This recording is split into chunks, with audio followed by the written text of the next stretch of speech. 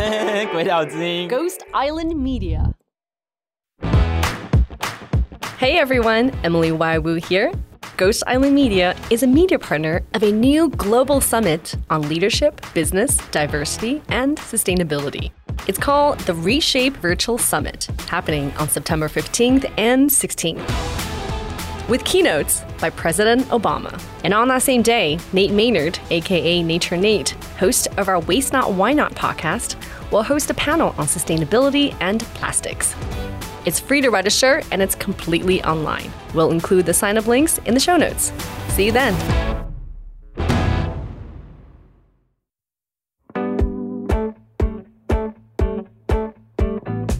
Hi friends, I'm in America.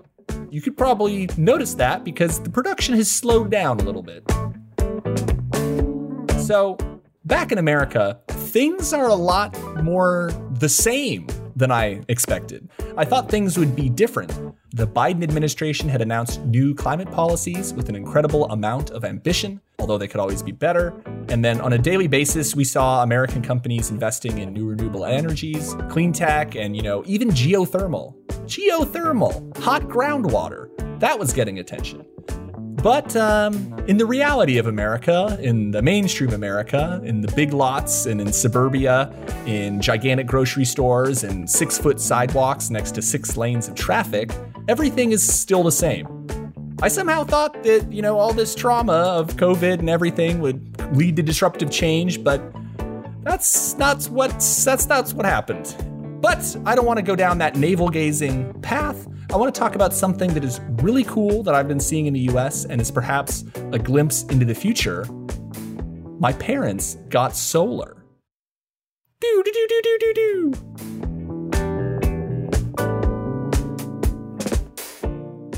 Imagine a quiet, foggy Southern California suburb on a peninsula. Most houses look pretty similar. It was a post-war building rush in a Navy town with amazing weather. Fast forward 60 years, and you just have a bunch of single-family homes, and my nearest 7-Eleven is 20 minutes away.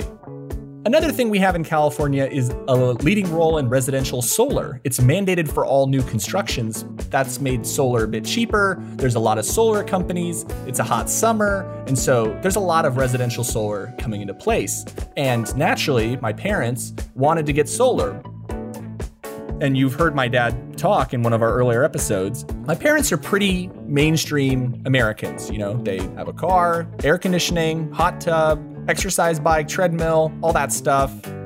During COVID, they were spending a lot of time at home, and they were also very aware of their electricity usage. And they found that in certain parts of the day, they were charged more.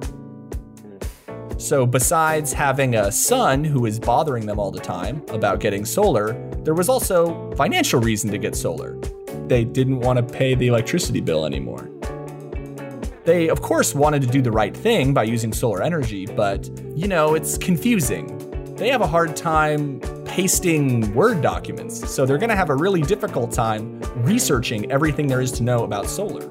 Unless you know someone who's had it, it's pretty scary. It's like all my electricity comes from some flat screen TVs on the top of my house. That doesn't sound right. So people don't know what to expect, so they don't get it installed, and then it just never happens. But if you have a bunch of friends and family who've done it, they tell you it's not so bad, and then you want to do it yourself. So they wanted to save money, but how do you do that? Well, first off, you want to find a company that develops solar projects. Just go ahead and Google Solar Company San Diego, and you'll just see hundreds and hundreds of entries of different companies with different reviews. So you pick a random company, and then you want to get a quote from them. And you do that by giving them your exact home address. And then that company will use a platform relying on an open source Sun Radiance dataset to come up with a proposal of the optimal configuration of your solar panels and a price that you're going to pay for the next 20 years. So it is incredibly confusing. It's confusing, and it's stressful, and it's personal, because you have to tell strangers how much electricity you use. So in the end, despite my dad asking me to do some due diligence on companies, the decision was made for us, and we decided to go with the largest solar developer because my parents knew people who had had projects done by them, and you actually get like a referral bonus for referring people. So The next part, as a nerd, is really interesting. The solar rep came down to our house and it felt like 2 hours, went over the different designs, pricing, and financing options, whether we wanted to buy solar directly or if we wanted to lease it. And importantly, he also went over different solar configurations. If you don't know, for rooftop solar, you put mounts, which are basically like metal rails, on your roof, drill them into your roof so they're secured, and then you put the solar panels on top of them. Kind of like you're putting a flat screen TV on your wall, and you have to mount it first. Kind of like that, but on your roof. So there's different layouts to choose from, and it was very important to my parents that the solar panels not be in the front, so you couldn't see them from the street. So we had several different designs, and then we had to determine the amount of panels we wanted, because we want to have the right amount of panels to match our electricity usage.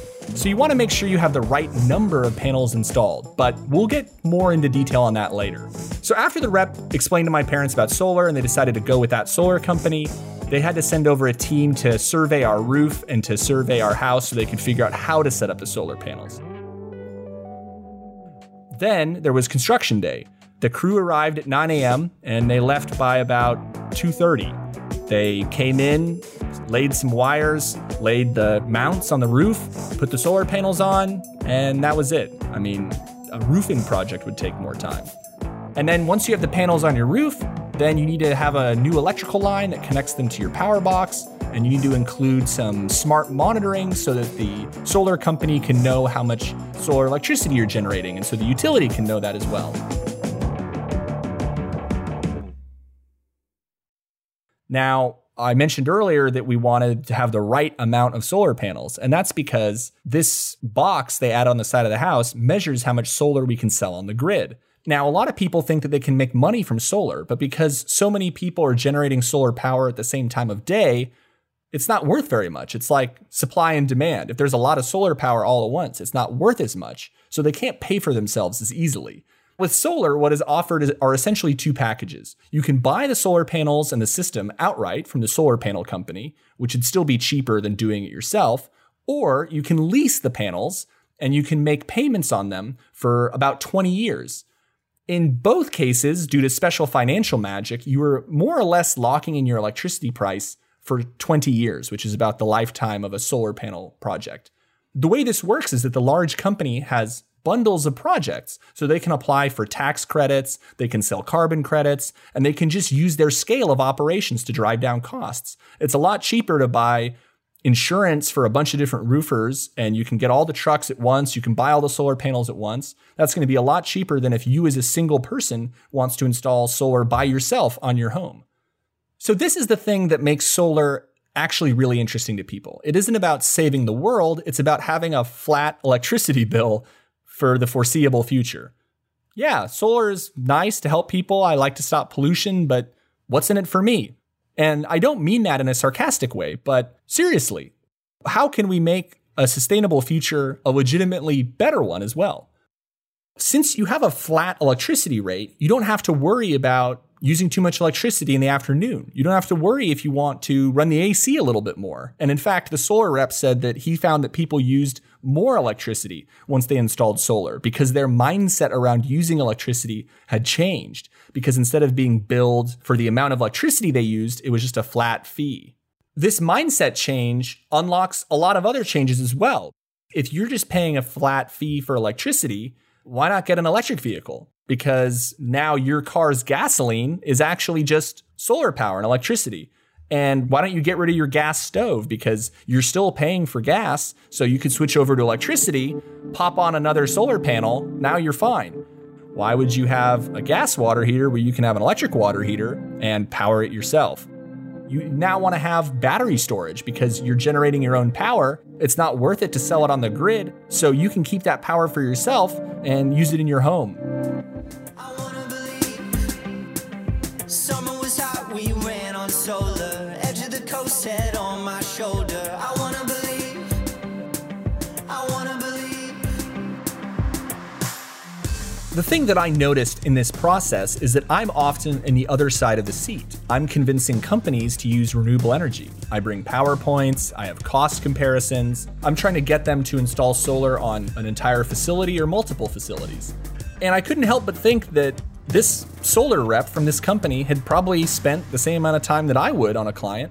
The company itself, how many people were involved in that proposal, the roofers, the solar panel manufacturers.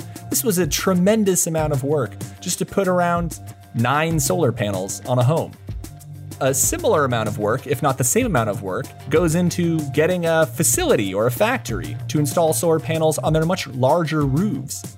And this just makes me think that we're still missing opportunities for reducing emissions quickly, because we could just take all that effort and we could put that on a warehouse. We could put that on a textile factory. We could put that in a big field somewhere, because it's going to be easier to negotiate at that industrial scale. And if we really only have 10 years to save the world, then we should be doing everything we can as quickly as possible.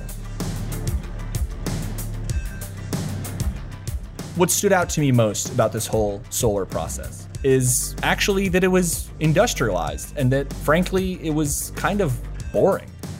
Yeah, said the solar rep. One day solar will be just like a laundry machine. It'll just be like another appliance in your house. Everybody will have them. Solar used to be a radical statement of abandoning our industrial past, of embracing the future, of being off the grid, of being independent, of using the power of the sun. Now it's more like a mileage credit card for an airline.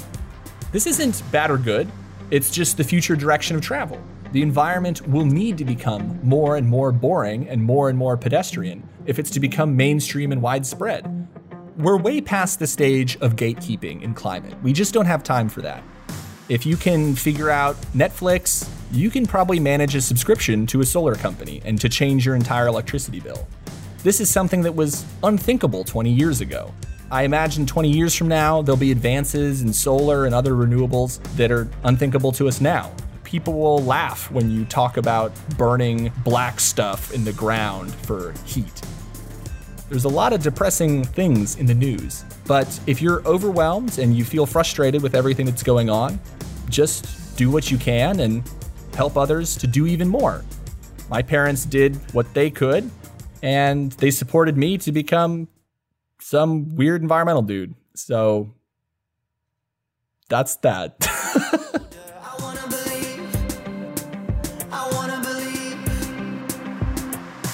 I'm Nature Nate, and this has been the Waste Not Why Not podcast. If you like this show, consider supporting us on Patreon. Do you have a question for us? Tweet them at us. We are at Waste Not Pod on Twitter, and our DMs are open. Subscribe to our show on Apple Podcasts, Spotify, or wherever. Give us a good rating to let us know you really care. This has been a Ghost Island media production. This episode was produced by Yu-Chen Lai, myself, Nature Nate. Our executive producer is Emily Y. Wu, edited by Yu-Chen Lai. Thanks for listening. Bye-bye. Just plug your car into the socket. They don't make vroom sounds anymore, but that's the electric vehicle sound. The Gogoro says brrr. Gogoro goes brrr. Oh my God, that's what it is, isn't it? Jesus.